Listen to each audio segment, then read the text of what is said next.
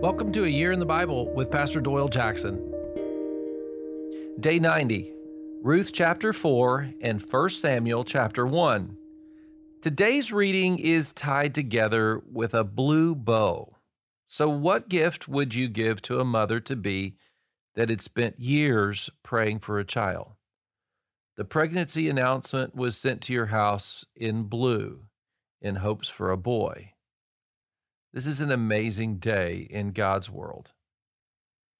In a world where, we believe we are the gods of the womb, and we see two clear biblical examples that God is the Lord of conception and life. Compare these two verses today from Ruth chapter 4, verse 13, and 1 Samuel chapter 1, 19 and 20. Listen to Ruth first. Ruth 4:13. So Boaz took Ruth, and she became his wife.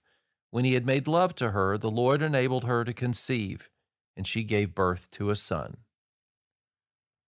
Now, 1 Samuel 1, 19 and 20. Early the next morning, they arose and worshiped before the Lord, and then went back to their home at Ramah. Elkanah made love to his wife Hannah, and the Lord remembered her. In the course of time, Hannah became pregnant and gave birth to a son. She named him Samuel, saying, "Because I asked the Lord for him." She clearly saw this child as a gift from God. And Ruth, she saw her son as a gift from God. Both of these accounts serve to teach us God's love and favor on motherhood. Ruth has been through a trying life. She has put all her trust and future on God and his people. She left everything to serve God. She truly has left father and mother, as Jesus spoke of in Matthew 10:29. Hannah, oh wow, she was a godly woman but childless. She goes year after year to Shiloh with her family. Her prayer life is inspiring. The man Eli, the priest, accuses her of being drunk at the tent where they worship God. I think it's powerful because Hannah speaks up for herself. Verse 12, 13, and 14. As she kept on praying to the Lord, Eli observed her mouth. Hannah was praying in her heart, and her lips were moving, but her voice was not heard.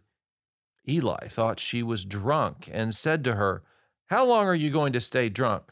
Put away your wine."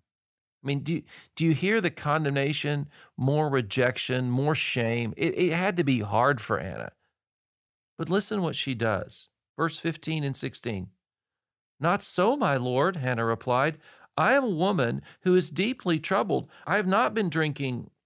"Not so, my lord," Hannah replied. "I am a woman who is deeply troubled. I have not been drinking wine or beer. I was pouring out my soul to the Lord. Do not take your servant for a wicked woman. I've been praying here out of my great anguish and grief."